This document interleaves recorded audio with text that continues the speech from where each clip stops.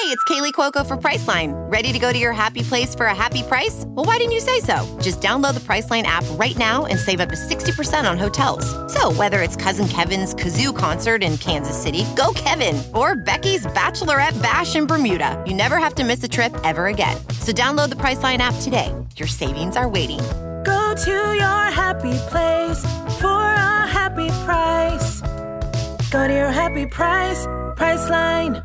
From the shores of Malibu where the waves are pumping, to the Great Wall of China, and back to the streets of God knows where the UFC is going in January.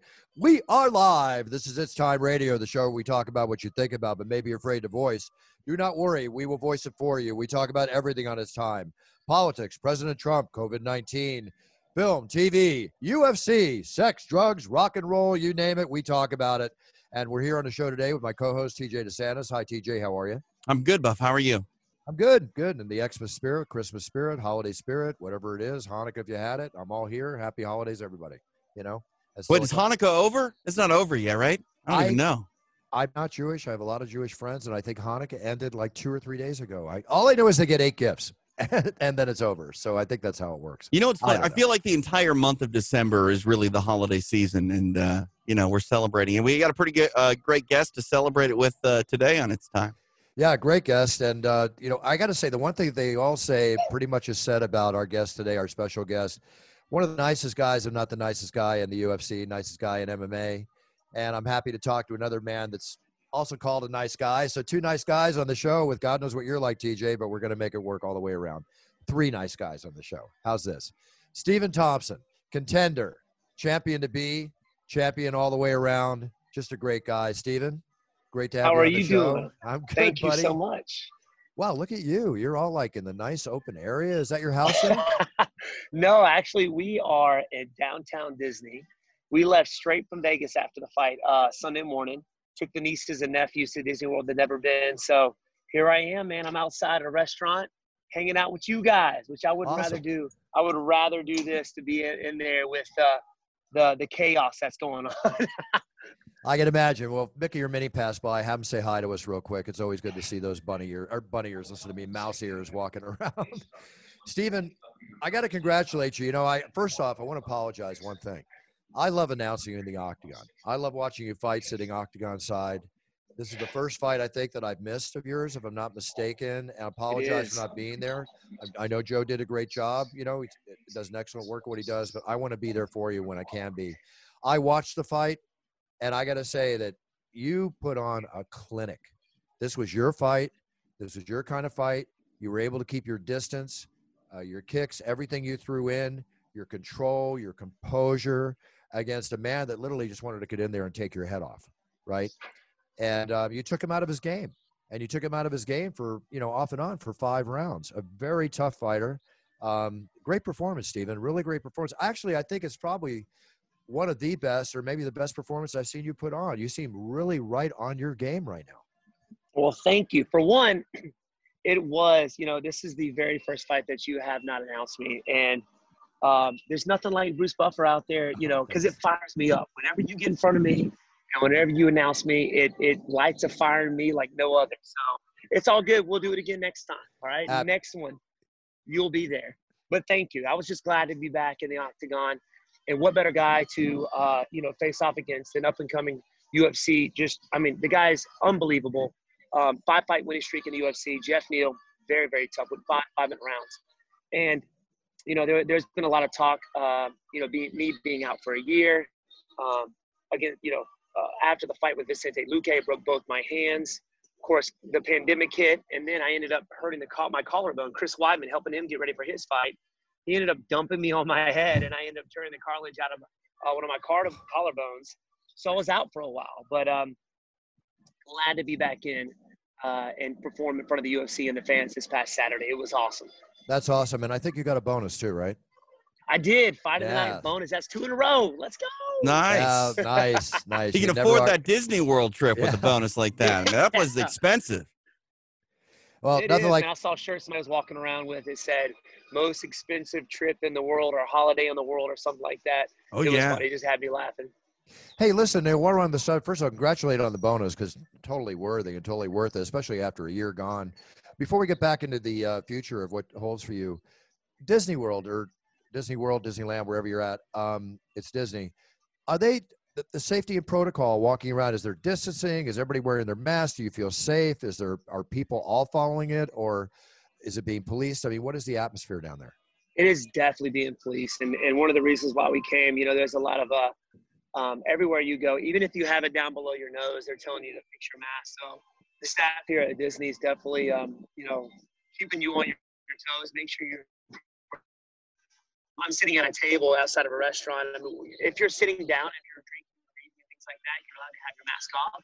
But if you're mobile, you've got to keep your mask on. So we definitely feel safe here for sure. I've talked to some people that have been to Disney World during the pandemic, and they've been people that have been there in the past, and they said that because of COVID-19 and the restrictions that are in place at Disney, it's actually made it a lot more enjoyable of an experience because the crowds aren't what they normally are this time of year, and like you said, that they're policing it. So, if there's a silver lining to COVID-19, it might be that Disney World's less chaotic than it normally is.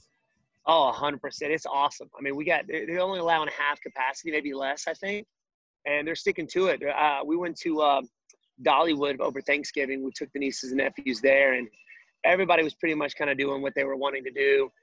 They said they were half capacity, but it didn't really feel like it. I felt like there was more people there than ever. Very difficult to get on rides. But here at Disney, it was great. I mean, a lot less people, more comfortable, easier to get around, easier to get into restaurants.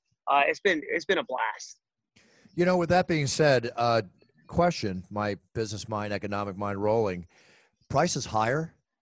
Or, are the prices the same? Do they make them higher? Or have you noticed any difference, or can you tell the difference? I really haven't. This has been my 4th time to Disney World. We love coming here with the family. Of course, I've got 13 nieces and nephews, so you got to try and get, as they come up, as they they start popping out, each and every one of them, I want them to experience it. So we came here with the fam, with the youngest ones, and it is pretty much the same. It hasn't gotten any more expensive. That just could be me. I don't know in the past year or two, but it's been the same, to be honest with you. It's been really easy.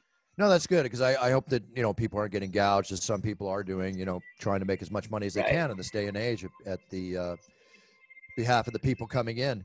Stephen, during your fight, getting back to the fight a little bit, something you experienced in the fight that I haven't seen you do in your career is the headbutt that occurred. And that was a pretty brutal headbutt, both of you suffering because of it.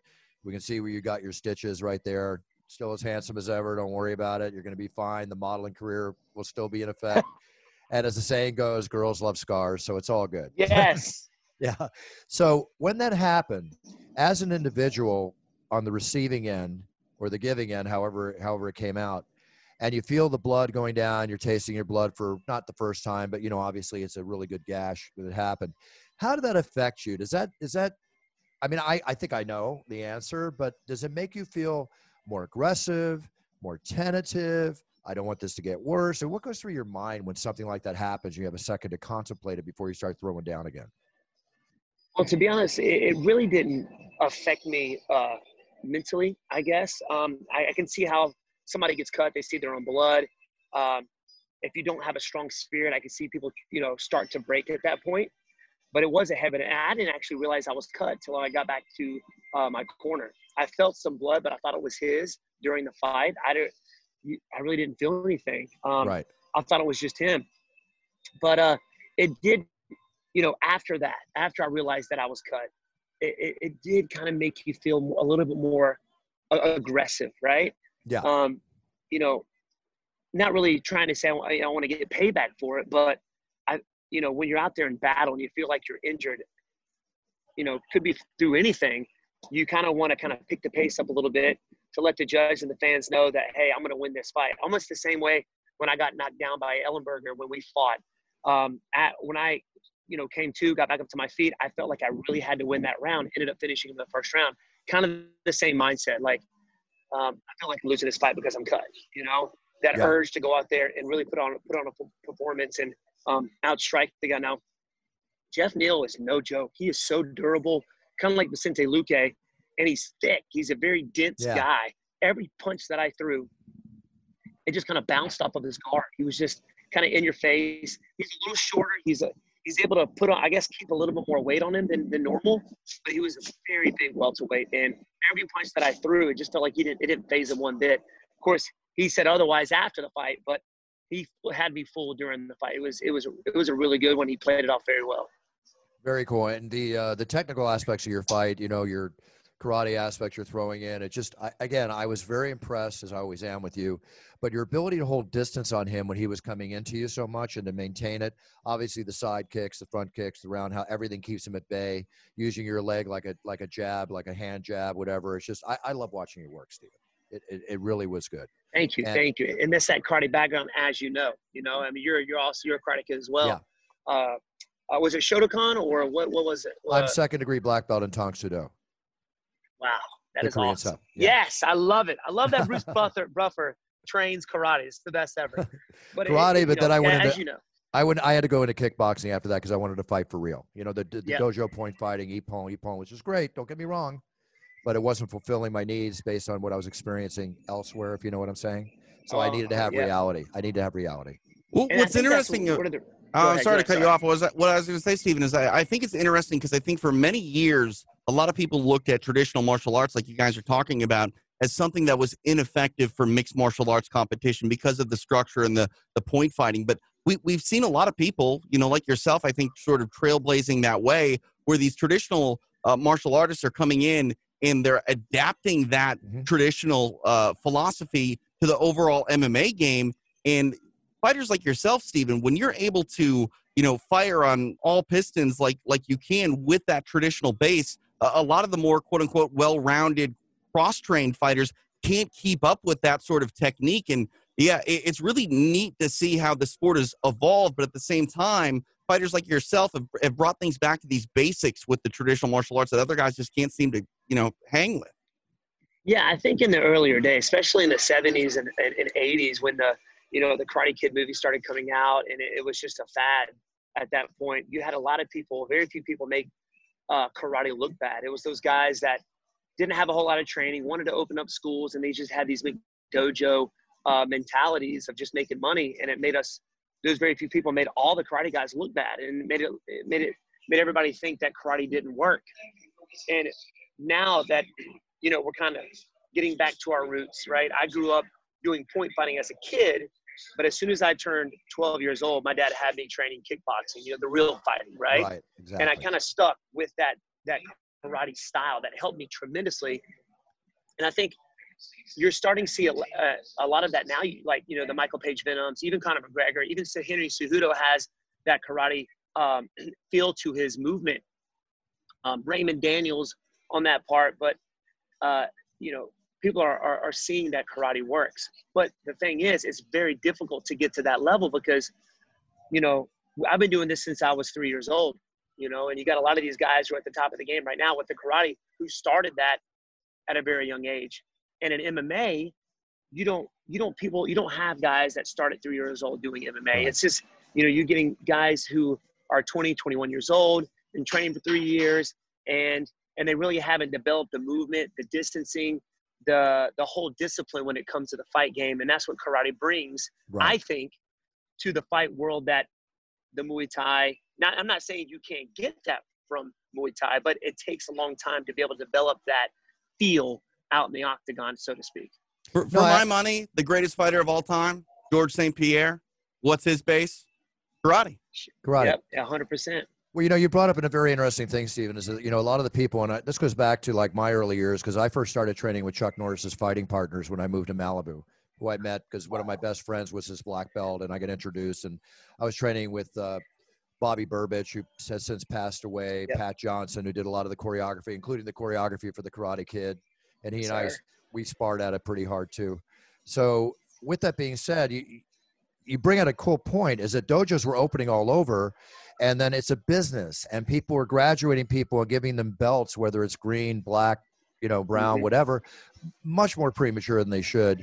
Therefore, when these guys go out and God forbid they face the reality, they get their asses handed to them on the street, or maybe they don't. It depends on the individual. So it was a bit of a, I got to put it like maybe a bastardizing of the purity of martial arts. Oh, yeah. And Oh yeah, and you got yeah, go ahead. and you have and a lot has to do with that, with the training, with the type of sparring they're doing. Like, I'm the head kids instructor at our school, and of course we pad up, and we always use good control, but accidents happen, right? You got these schools, and these kids go through a conditioning process, and the higher rank they go, the more contact we allow, the more they go through that conditioning process. And there's a lot of schools out there who don't even allow contact, let alone the sparring. Like, if they really get hit in a real situation, they're not gonna know how to cope with that. For us, it's that old school mentality, that old 60s and 70s hardcore mentality that you go through a conditioning process. And my goal is to put these kids in uncomfortable situations. So if they are ever in that situation, they know how to handle that. Right. And you got these schools that allow contact, and they get hit in a real situation, they're not going to know how to handle that. Absolutely agree. I always say you never know who you are till you get punched in the face. Exactly. And you never know how you're going to react until you get punched in the face. So teach them right. I mean, obviously as safe as possible, but you know what? You got to take a shot. You got to take a shot. You got to learn how to take them. You got to learn how to give them. Good for you. All I know is the sparring we used to do back in the 70s and the 80s. There's nothing like it anymore. There's nothing like that anymore. They don't make, I look at my dad too. They don't make men like you guys anymore. That's it. Your guys are a dying breed. Thank you. Which is sad, right? And my goal is to try and keep that legacy going for you guys, because, I mean, when my dad first opened up a school, if you didn't have the natural ability to do the martial arts, and that was the mentality back in those days, he didn't want you in there. It was just so hardcore, and the discipline was there, the body hardening was there, and it was, you guys are a dying breed. I love chatting with you guys about this, and it's great, man. And our goal is to bring that back at our school. So you guys are the inspiration. Happy to talk about it all anytime you want. I just hope I'm not dying as we talk about it. And again, look at you, man. Are you kidding me? I'm trying to be like you, man. I'm trying to be like you. Are you kidding? You got a ways to go. You see, I'm 63, brother. So, you got a ways to go. Enjoy every year of it. Hey, on that tip, guys, when you showed up in the UFC almost 10 years ago, Steven, I remember people getting excited about you. And, the nickname Wonderboy was a bit misleading, because I think a lot of people saw you have success early and like, look at this 19-year-old kid. And it's like, no, Stephen Thompson's in his late 20s. But here we are almost a decade after you debuted in the UFC, and you're still a top shelf elite level contender. But when you start getting into the mid to the late 30s, people start to wonder, how much is left in the tank. And, I'll always remind people that Randy Couture didn't start fighting until he was 35 years old. But, where you're at, Steven, approaching, late 30s, I think you're just as good as you ever were, if not the best you've ever been. So what is it like, health-wise? How are you feeling physically, but also mentally, too? It's a long time to be at this high level, competitive level that you are. How do you deal with burnout? Are you still as motivated as ever? Oh, man. Like I said before, there is the fire that's lit in me like no other. When I was fighting kickboxing, and literally in those days, I was fighting just about every weekend, in tournaments, full contact kickboxing tournaments. So, I was fighting 2 or 3, 4, sometimes more than that, 7, 8 times, in a weekend. And there was a point to where I felt like I was burnt out, right? And I really didn't know how to tell my dad that, because my dad's been in my corner since day one, and he's been a martial artist and loved kickboxing, loves the fact that we have this thing that we can share together. And I wasn't really sure how to approach him with it. So I was kind of in this stage in my life to where, I was fighting, but I wasn't fighting for the honor and for the glory. I was doing it more for making my dad happy, and that's not the way to go, right? And I kind of look at what I'm about to tell you next as a blessing, because I ended up tearing my knee, my every ligament in my left leg, fighting for the World Combat League, Chuck Norris's World Combat League. Yeah, I remember that league. And you remember that? That was wild. But I was out for 3 years, and in that time, it was like a blessing. Like that flame rekindled in me, and that motivation, I recharged my batteries a little bit. And it hasn't left me since then. That was in 2005. It hasn't left me. And I think with my style, the way that I fight, the way that I train especially, has kept me in the game for so long. In the gym, you hear about a lot of, gyms out there who put the gear on. They don't wear any gear. They wear MMA gloves and they beat the crap out of each other. They lose their chin, not in the fight, but in the gym. Like it's a fight every time they spar, and that's not the way to do it. Sparring should be fun. It should be a learning experience, and that's how we do it. Like I wear 18-ounce gloves. I know heavyweights that wear 12 to 10-ounce gloves when they spar, and I'm like, man, what do you're not out there to try and crush your partner. You want to compete against each other, but you want to do it in a safe environment to where you're not beating yourself up. You can't condition the brain. You can't. And I think that helped with my longevity in the sport and my style as well. Try and hit your opponent without being hit. That karate style, as you know, Bruce, keeping the distance in the karate has helped that so much in the angle changing and things like that. So it's I think my style and the way I train has helped me tremendously. I know everybody's like, was expecting a slower, older Stephen Wonderboy Thompson, but I'm here to say, hey, it doesn't matter. Age is a number, right? I know eventually things start to slow down, but on top of that, your knowledge, your experience should overthrow that speed lack as you get older, right? Yeah. Very, very well said. I agree with everything you said. And the key factor is to stay busy. I mean, you're always busy. You're not giving me a chance to walk in. That's where the little jabs with the legs, jabs with the hands, moving around. People also don't realize you're a first-degree black belt in jiu-jitsu, right? You're a brown belt under Machado in Brazilian jiu-jitsu. Yet we rarely get to see you use your ground technique. I mean, you're a 5th degree black belt in Kempo, which is one of my favorite styles for fighting. Chuck Liddell, another Kempo fighter, transfers very well into mixed martial arts. So you have all these weapons and all this pedigree of training behind you, but it's almost like you're holding back in your jiu-jitsu until you absolutely need to use it. You love to stand up, and that's like a last resort for you is what it seems. Yeah, my third fight in the UFC, I fought Ishan Burrell, and I used a lot of wrestling in that fight, and I think it was because my fight with Matt Brown, everybody was questioning that. It was questioning my wrestling. They didn't realize, that fight was probably one of the hardest fights that I've ever had. It didn't have to do with the opponent, but the battle I had leading up to it.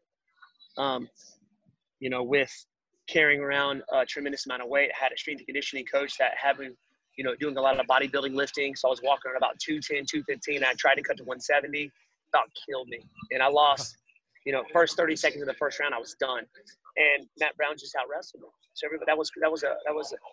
everybody's questioning my wrestling, and I wanted to show that my next fight. But then afterwards, I forgot who it was, but they was working for the UFC, and he comes to me and says, "Steven, it wasn't your wrestling that got you here." And I was like, you know what? I see where you're coming from. People want to see knockouts. They want to see my style. The finesse of it. So I kind of got back to my roots with the striking, and I use my jiu-jitsu and wrestling to help keep the fight standing where I feel most comfortable.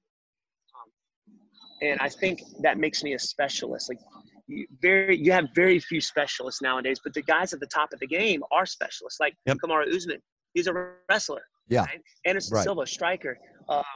Izzy Adesanya, striker. You still have a specialist doing work. And for me, I want to be known as one of the best MMA fighters. Not just that, but best strikers who ever stepped out in the octagon. So I use that. You're already there. You're already there, Steven. You're doing it. Yeah, you don't have to establish. You're there, and it's like 10 years plus in the game, and I think you're in your prime, entering your prime, not exiting, or at the end of your prime. I'm telling you, every time you fight, especially this last Saturday, I've seen a Stephen Thompson that I've not seen, yet I have seen, yet I've not seen, but I'm seeing, if you know what I'm saying. You're putting it out there, you got to go. So what the typical question, anybody interviews you is going to say this: what's the next thing for Stephen Thompson? What have they talked to you? Have they given you an idea? Obviously, you're going to be out for 6 or 8 weeks with the cut, but what is the next move, if there is one talked about yet, or if you can even talk about it? My goal is to move forward. I'm not giving up on that title. I know I've got many years ahead of me in this game. So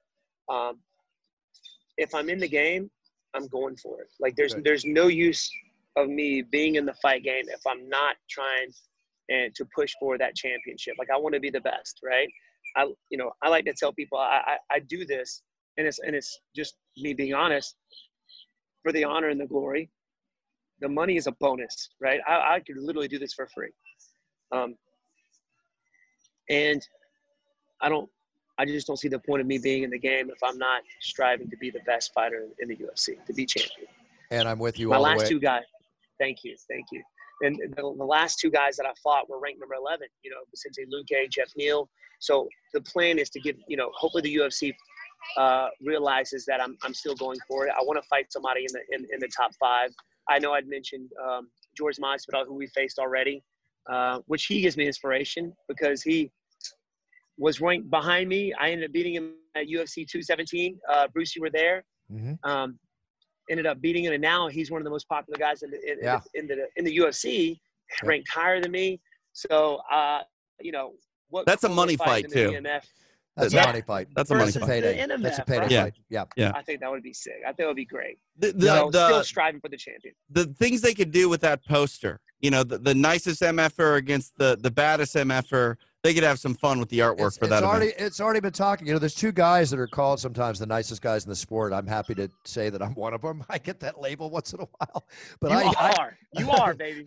Thanks, Steven. But I read that about you in almost every article I ever read. He's such a nice guy. It's you know what? Be a role model to your sphere of influence, like I say on the show every week, and that's what you're doing. Steven, when I'm in the octagon, I got to tell you one of the most exciting things that happens, or one of the things I love the most when it's your night to fight. When they start playing that Wonderboy song when you're walking out, I've announced thousands of fighters. I've heard every song you'd imagine, and there's more I haven't heard. But I just love when they start playing that song. It's just, it just fills the arena, whether there's people or not. And the moment was such for me, a glorious feeling as you're walking out of that whole Wonderboy. The way that comes out. Don't sing, Buff. Don't sing. No, but I can sing. I can do it. I have a little hoarse this morning. You get a land full of it. Trust me. Right. I mean, when I'm in the octagon, I'm kind of moving around to it, which I do to music. But, kudos on that. And I got to ask, how are my boys at King and Bay treating you? Have you been getting any suits, or are you still working with King and Bay at all? Oh, my King. You know what? I just talked to Ashif last week, and Ashif, he's been helping me with my seat. He was actually there in was it Toronto? Was it Toronto, I think? Toronto, yeah. Literally at 2 a.m., 3 a.m., we had left. We went to their spot. And I don't know if you've seen their new facility yet. It is amazing. Yeah. I haven't, but I've seen pictures. Past 2 years. Oh, it's amazing. Great facility. But I still talk to Ashif. I'm going to get in touch with him next week. He's going to actually fly to South Carolina. That's the great thing about them, because they will fly to you wherever you're at and fit you up for a suit, man. I just got a nice dinner jacket from them. Nice. Amazing. I love their work. Nice. Well, look, you're a model. Thanks to you. I would never have known about him if it wasn't for you, Bruce. So these are the only guys that I use. I set you up for one key reason, first and foremost, before anything else I can say about you, because I respect you and because you're a quality human being. And that's the only people I like to do business with. Right. And I'm not making any money off that. I don't mean do business. I wanted to set you up because you've got the model looks, you got the thing, you love to play the game and look the part, and it's a perfect fit for you. They do great by you. You look great in their suits. You really do. And I know they enjoy it. Thank you. Well, I love you, Bruce. I love you, my man. I appreciate you. I appreciate it very much. Hey, listen, do me a favor and please give your dad, Ray, a hello and a happy holidays from me, and wishing him all the best and safe. Definitely. Your whole family. I know you got to go. You're at Disneyland. I want you to have a great time. I'm trying to think if I missed anything I wanted to tell you, but no, I just can't wait till we share the octagon again, my friend. And you just stay healthy. Take care of that cut again. Yes, sir. It's all good. It's going to be hard to damage that face of yours, but it's just going to add more character, baby. More you got character. it. I heal up fast, but I appreciate you guys, man. And hopefully we can do this again very, very soon. I love chatting with y'all. So it's a pleasure. Little hint from all the cuts and stitches I've had. Aloe vera, vitamin E, babe. Every day. Little aloe vera, little vitamin E. You got it, brother. And also a little SPF 40 when you're out in the sun. You don't want to give that any reason to get darker. Yes, sir. All right, listen, all seriousness and kidding aside, Steven, it's truly a pleasure to watch you fight. It's a pleasure to know you and call you my friend. And it's a pleasure to have you on the show. And I sincerely wish you, your family, your dad, everybody, the best of holidays, the best prosperous, safe New Year's. I think next year could be a huge year for you, my friend. You're ranked in the top 5. You're going to fight in the top 5. 2021 is going to be it. So let's give you a little hint, like Jerry Maguire said. Show Steven the money. There you go. Yes. Guys, I appreciate you. The pleasure is all mine. and I wish you guys a happy holiday. Thanks, my friend. Big cheers, no fears. Don't spend all that bonus in Orlando, Stephen. Hold on to some of it if you can. Yeah. You got it, Brian. I got you. Thank you, guys. Y'all have a good one, fellas. Thanks, Stephen. Take care. Bye-bye. There he is, Wonderboy. He is one of the nicest guys I've ever met in MMA. 100%. You know, obviously he, you know, was raised, well, you mentioned his father, Ray, who's another phenomenal human being. The apple doesn't fall far from the tree there, but he's a Southern boy, you know, and those guys from South Carolina, like, I don't know what it is about them. They're just like bred to be sweethearts of human beings. And Wonderboy is definitely that. As the women are too, the men and women both. I For mean, sure. The Southwestern, Southeastern hospitality, you can't beat it. It's amazing. I They had the just seem to care more about people. I don't know why. They come off just more genuine. Well, it's courtesy and again, genuine and gentleman. Right. Okay. They kind of go hand in hand. Sure. Having been raised in Texas, experiencing that, and then the East Coast in Philly until I moved out here to California, I've had the pleasure of experiencing that. I fully agree with you. Okay, let's get on to some news here.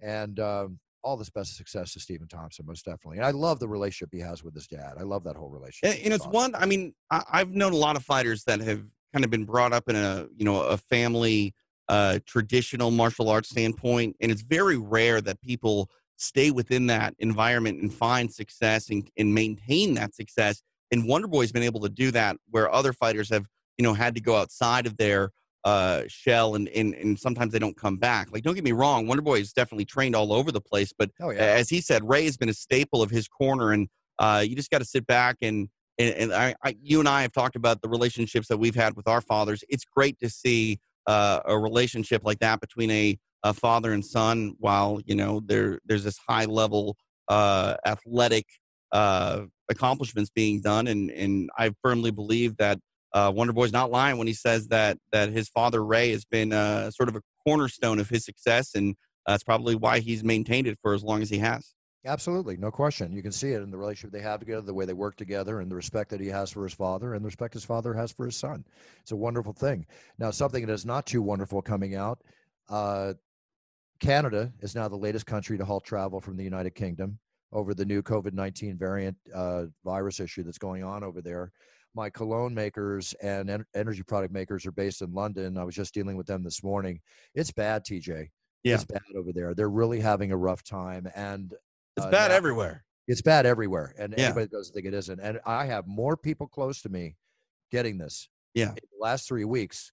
Well, I mean, I'm wondering, when am I going to get it? We're at a very low capacity for ICUs and stuff here in Southern California. And Bruce, here's the thing. I'm with you. I get worried. I mean, I traveled, to Mexico 3 times in the last 4 weeks. And, not that like Mexico's a bad spot for COVID or anything. I'm just saying, traveling internationally, you just go to the airport, you have people from all over the world around you.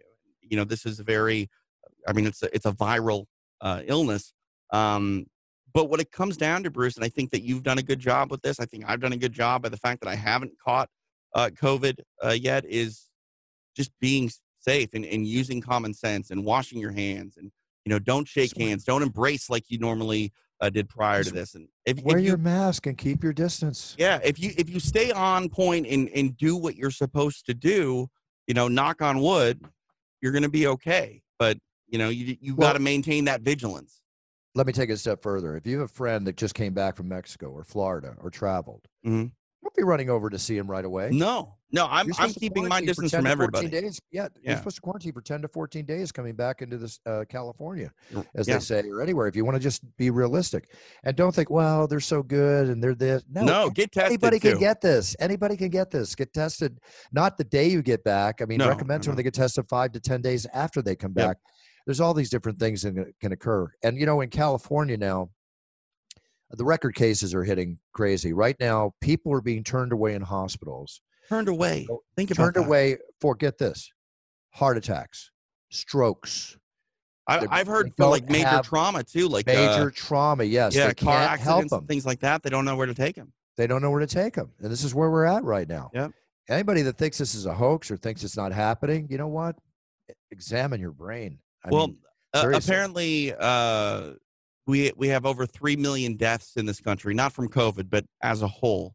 Mhm. And that's, I think, the first time in recorded history that we've had 3 million deaths ever. So, yeah. It's horrible. Did you hear about this United Airlines situation? No, I just flew United the other day, though. Well, they had a United Airlines a passenger lied about COVID symptoms, right? And he went into cardiac arrest on the flight. And this was 8 days ago. The airline still has not notified all the passengers of the fact that he had COVID. He died on the airplane, TJ. Oh, He no. went into cardiac arrest on the airplane, and then they found out that he had COVID. I think it was afterwards. United Airlines has not contacted passengers about the COVID positive flyer, and now they're claiming that it's not their job to contact passengers. But now, I'm pretty Yeah. sure it is. well, that's what they're saying. That's what I was reading in a thing here. But now passengers that are on the plane, as expected, you know what they're going to do? They're going to lawyer up. Well, They're going to have a class action suit against United Airlines. They're going to lawyer up on this. So what do you do? I mean, I would think that if you're public transportation and somebody is tested positive or dies, much less has happened here, dies on the airplane to where they had to make an emergency landing to remove them or deal with what they had to deal with on the plane, I would think just human nature is you need to notify everybody on that plane. Well, that's one thing that I have noticed traveling internationally that I haven't noticed here. Here, I've flown out of LAX as well as John Wayne in Orange County, and they make you, when you're traveling internationally, they make you fill out a survey and a questionnaire. That might be everywhere, but I primarily only traveled internationally lately. But when I'm traveling in Mexico, I'm getting hit with that thermometer every time I walk into the airport. When I walk into the airport here in the States, I'm not. So if this person was suffering from COVID symptoms to the point where they actually went into cardiac arrest on the plane, I got to believe that they were probably showing some physical signs, Bruce, that they should have probably been able to detect at the airport if they were just running them through baseline sort of symptom checks. But like I said, it's not happening. At least I haven't had it happen here in the States. Well, let's get one thing clear to the people listening. Just because you have a temperature or you don't have a temperature does not mean you have COVID. Or no, I understand that. But if you're to the point where you're going to go into cardiac arrest, I bet you're probably running a temperature. Yeah, you would think so. But then again, what the point I'm trying to make is that the asymptomatic, where you don't show any symptoms, and 60% or more of the COVID cases that are being transferred and right. I understand that, but this guy died. Well, wait a minute. Being received from asymptomatic people. So I'm just going to say that, yeah, the temperature testing is great, but that's not a guarantee. That's just no. But again, we're talking about a guy who died on a plane. Yeah, meaning he's suffering and showing symptoms. One of the people even gave him mouth to mouth, trying to revive him. Doing their job. And yeah, well, I mean, I hate to say this. This sounds terrible, but that would be the last thing I would be offering a stranger right now. That brings up another subject in this day and age. Paramedics, I mean, helping people out are probably scared to death to even do mouth to mouth, much less lifeguards. I don't think they're doing mouth to mouth. They have that respirator or whatever, like that they, can pump. But like the bottom line is this, like, I understand, yes, you're not going to be able to, grab everyone and prevent them from flying if they're not, showing symptoms. But this guy died on a plane.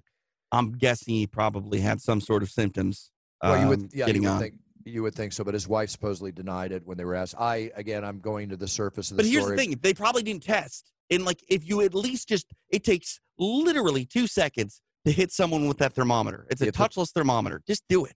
I'm with you. Whatever, anything that can be done to help prevent this, but it won't cure the situation. No. Let me tell you another thing. You talk about travel. A Georgia college student went to Cayman Islands, right? Mm-hmm. She has now been sentenced to 4 months in prison in the Cayman Islands. She's an 18-year-old college student because she was breaking the British Caribbean Territory's COVID-19 protocol while visiting her boyfriend for a jet skiing competition there. So anyway, why are they having a jet skiing competition then? I don't know what to say. Like, when she landed, she was given a COVID-19 test, came back negative. She was told to remain in isolation for 2 weeks. Coming in, she decided to attend the competition anyway. 2 days later, she, in her mind, she thought if she stayed away from everybody, it would be fine. No, it wasn't fine. She's arrested. She's now going to go to jail for 4 months. She was initially sentenced to 40 hours of community service in order to pay a fine. But now, if I'm looking here correctly in the way it's being reported, She's going to be in jail for 4 months. Hell of an experience for an 18-year-old. When you're traveling right now, everybody, I highly recommend, based on this one story, that you would examine what the local rules and laws are for safety and protocol. Plus, why are you even traveling to begin with? Well, here's the thing that is odd, Bruce. So, like, the border between the United States and Mexico is apparently closed for non-essential travel. However, when I went to Mexico all 3 times, they just assumed I was there for vacation. The Border Patrol assumed I was there for vacation. And they asked me, are you here for vacation or business? And the first time I was like, wait, can I even come here for vacation? Is that possible? And they're like, yeah, whatever. Sure. Bye, Esther. Thank you. Bye, Esther. Merry Christmas, Esther. Merry Christmas, Esther. You didn't say goodbye for me. And my partner, TJ, says goodbye, too. Thank you. Appreciate it. And Merry Christmas. But you know what I'm saying, Bruce? Like, the bottom line is there are these rules in place, but some aren't even punishable if you break them. And other ones just seem to be ignored by the people that are supposed to be enforcing them. So I understand this woman definitely made a mistake and is going to have to, suffer the consequences. But at this point, I don't take a lot of the rules and regulations from a standpoint of, will I get in trouble, all that seriously, because most of them aren't actually enforceable or aren't being enforced. Right. We've talked about this on the show almost every week, the enforcing. But, the bottom line is we live in a day and age with a COVID pandemic that you need to be self-responsible. You need to be responsible for yourself and do what's needed. The problem is with the country being unled by example by our leader and the leaders and other people as a result of that, which has caused division in this country and everything else we've discussed for weeks on It's Time Radio. This is where the problem lies. And either you're 100% protective, practicing safety and protocol, or you're not. And it's the people that are not are causing us to stay where we're at. And one of the key reasons that we're getting worse and suffering the way we're suffering. So I don't want to get into this debate again. We debate it every week. It's not a debate anymore. It's just the way it is. Just the way it is. You're all out there have to make a decision. You either want to protect yourself and the people around you and your loved ones, or you don't. Right. It's as simple as that. And the mask mandates, like, I still have no idea how we have these people going into grocery stores and ending up on YouTube because they decide that they're going to take a stand and cause a scene and attack people over. Like, I don't care if you don't want to wear the mask, but you have to if you go into a store. So stop being stupid about it. Put on your damn mask and don't become a viral sensation because you're an idiot. Stupid is as stupid does, and that brings me to my next story. Here's our stupid is as stupid does candidate and winner of the week. You ready for this one? Mm-hmm. Okay. All right, Universal Studios. You remember the Bates Motel psycho? Yeah. Yep. Okay. An LA County Sheriff's deputy, right? Mm-hmm. Allegedly had sex on the Universal Studios lot in his car by the on the lot. We don't know whether he was in the patrol car or nearby or whatever, but the dispatcher at the sheriff's station could hear a woman moaning, right? Repeatedly moaning. The dispatcher was trying to get the deputy's attention. So whatever was going on, and he was hitting the button or whatever. He didn't hit the button. It was all over. Everybody could hear it. There's an internal investigation. The sheriff deputy has now been taken off duty pending the results of the investigation. I don't think the Bates Motel is exactly my choice to where I'd want to have sex, but maybe people get excited. Well, here's the thing about it, and this is probably why. Like, the Bates Motel there is part of their studio tour. Yeah, it's a studio tour. But it's closed because of COVID. Yeah, well, it wasn't like it was in the hotel. It's just that's the area. I understand, but it's closed. So there's no real risk of people coming through that area, which is probably why it went down to begin with. But what are you doing, man? Like, I don't know. There's that term, getting caught red-handed. I don't know what that term would be for that, but my God. Well, like, what do you say? Like, how do you defend yourself? I was watching a video. It was my lunch break. I don't know. I called it code 4, lunch break, whatever that code is. He was more than hungry. Stupid is as stupid does. We'll see how it turns out. If he's innocent, he's innocent. But signs point to that there was something going on. There's no innocent, Buff. You're being too nice here. All right, Christmas gifts. I'm sure we're all, shopping a little differently this year. For me, I'm not sending out all the gifts and the cards and everything I normally send each year. Anybody listening that I normally send gifts and cards to, please understand it's a different type of year. One of those. I can't wait. Yeah, I can't wait till we get together and drink in person and the whole bit. Drink. What are you going to be drinking? Puncher's Chance, baby. Of course. There we go. Puncher's Chance. There we And go. by the way, this is right down the street from my house is Dale's Market.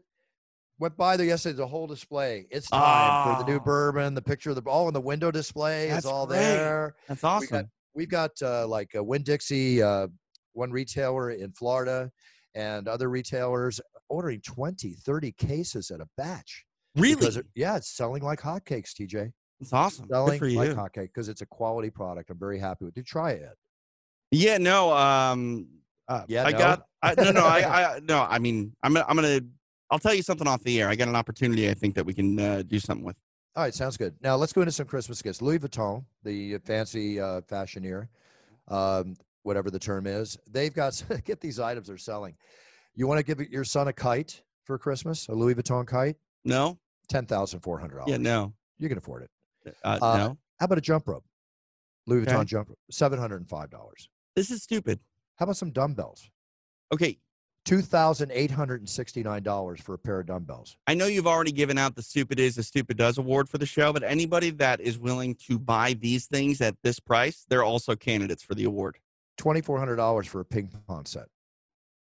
Ping pong set, I can see. I can see that being a fancy thing. And maybe this one, a billiard table. Yeah. For a cool $135,000. Okay. I mean, that's too expensive, but I can see the allure to that. You're talking about a kite? Kites don't last long.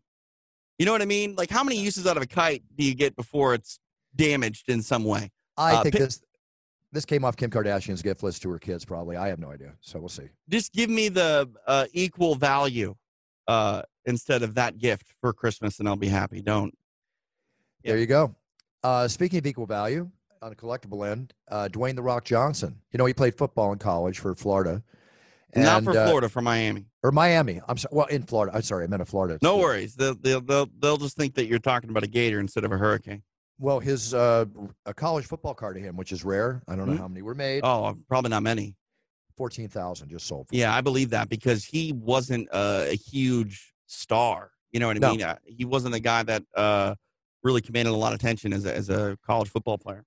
Now, another card that was sold, and you might have heard of this card. It's considered the rarest baseball card ever. It's the Mickey Mantle?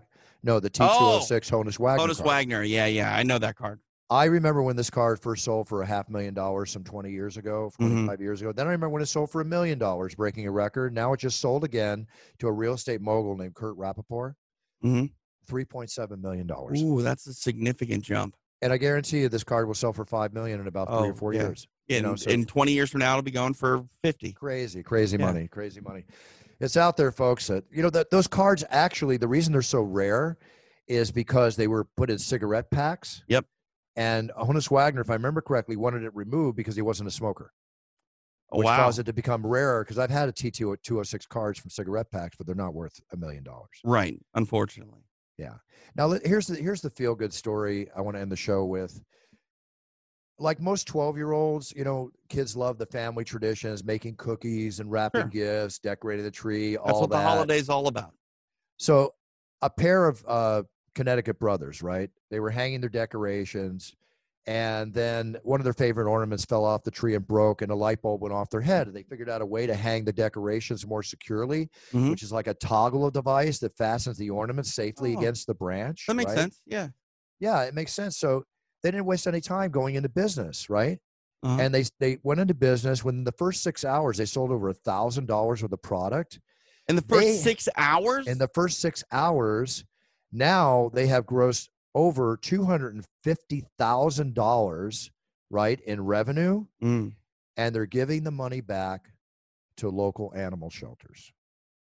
That's great. How beautiful is that? That's the spirit of the season for sure. Right there. Let me tell you, they're donating not everything. They're donating a percentage. 10%. Oh, it doesn't matter. That's the spirit of the season. Yeah, it's 12-year-old kids. Yep. A, entrepreneurs setting out and making things happen. I mean, I love this. Yeah. B, giving back and paying it forward. I love that too. So you know what? Merry Christmas. Let me tell you their names: Ian and Mickey Nakvi. Very hard to. I can't pronounce their name, but two good-looking young boys. This is what I like to see. This is our future. That's awesome. That's super cool to hear about, and I'm just blown away at that much success that quickly. Like, think what the future holds. Seriously. They're going to be copied. They're going to be other companies or bigger companies going to spin it off real quick. I was just going to say, I would hope they got like a patent or something like that. Hope they did, or a utility patent, whatever the term is. Right. But I hope they did to protect themselves somewhat, because they could license, as you hear on Shark Tank, Mm-hmm. like our buddy Damon John would say, he can license the idea to companies that have larger foreign areas of distribution. So they have a future ahead of them. I'm sure it'll pay for their college education. I hope it does. And who needs college if you're pulling that kind of money in already? You know what I mean? Like, they might bypass all of that. Definitely a decision to be made. But kudos to those boys. Kudos to them, and kudos to their parents for helping them with that. All right, TJ, we're going to sign off. So what's up? And we'll be back next week for our New Year's show. And I think we'll have Sammy on next week. Great. Yeah, it'd be nice to catch up with Sam and kind of do a year in review, because it's just been a hell of a year. Speaking of year in reviews, I've got one coming up in the world of mixed martial arts on Extra Rounds, which will go down, I believe, on the 31st. You can watch it live on UFC Fight Pass, as well as the Fight Pass Facebook page. Myself, Pearl Gonzalez, Ray Longo, Dean Thomas, going to close up 2020. Look ahead to 2021. Going to use the opportunity to make some predictions, because no one saw this year coming. Hopefully we can try to forecast next year, and hopefully it's positive, because I don't know. After this year, Bruce, it's felt like we've survived a decade rather than just a year. But I'm happy to at least, figuratively put it in the rear view and add a 1 to the end of the year, because 2020 is just, it's been a shit show for so many reasons. So, but that's it. Fight Pass next week for Extra Rounds. Fantastic. All right. Sounds good. Well, TJ, I wish you and your family a very Merry Christmas. Same to you, Buff. And we'll talk next week about the new year. Everybody listening all over the world, I wish you all very happy holidays. Merry Christmas. Hope you get the gifts you want. And again, I hope you take care of everybody around you, and please practice your safety and protocol. I want to thank everybody for the amount of videos. We've had a record month this month. We're not even done with the month. It's already a record month. I've done more cameo videos than I've ever done. Every day, just flying in. Thank you. I'm getting them done. They'll all be done in time for Christmas. Your videos and audio orders coming into brucebuffer.com for championship intros and holiday greetings and COVID messages and everything will all be finished in time. If the order gets in here by the 24th of December, your order will be fulfilled. And Kayla, if you're out there, the young lady that got broken up with, Kaylee, okay, she needs to get in touch. I would love to get something going for her. Kaylee, the opportunity's there. It's all there, free video, plus to be a guest on the show. We'll talk about the video and all. So that offer is out there for anybody that knows the infamous Kaylee, and from the TMZ story that was done last week with me. So that offer is there. With that being said, I want to wish everybody a very, very Merry Christmas, very happy holidays. I hope the love is being shared. I hope the health is being enjoyed. And we all have to have small gatherings this year with just our immediate families. Please practice the safety and protocol so we can end this year strong to start the new year strong. With that being said, set your goals, write them down, learn everything you can about them to be the best you can be and to be a role model to your sphere of influence. So when you set out on that path and you start walking, you are performing at your best. Whether you're number 1, number 2, number 10, first in place, the greatest of all time, the bottom line is be the best you can be to be the winner. And that's what we're all about on It's Time Radio. It's about winning, folks. And right now, waking up healthy today, loving life, having the show, seeing TJ, talking to Stephen Thompson. And after I call my mom after the show to make sure everything's cool with her, then it's a wonderful day. And I'm happy to be the best I can be too. With that being said, talk to you next week. Enjoy this holiday. Buffer out. Merry Christmas, everybody. Let's jump into Peppa's world of play. Look for spring flowers, hunt for muddy puddles, and bravely explore exciting places with Peppa playsets. Peppa Pig, inspiring kid confidence.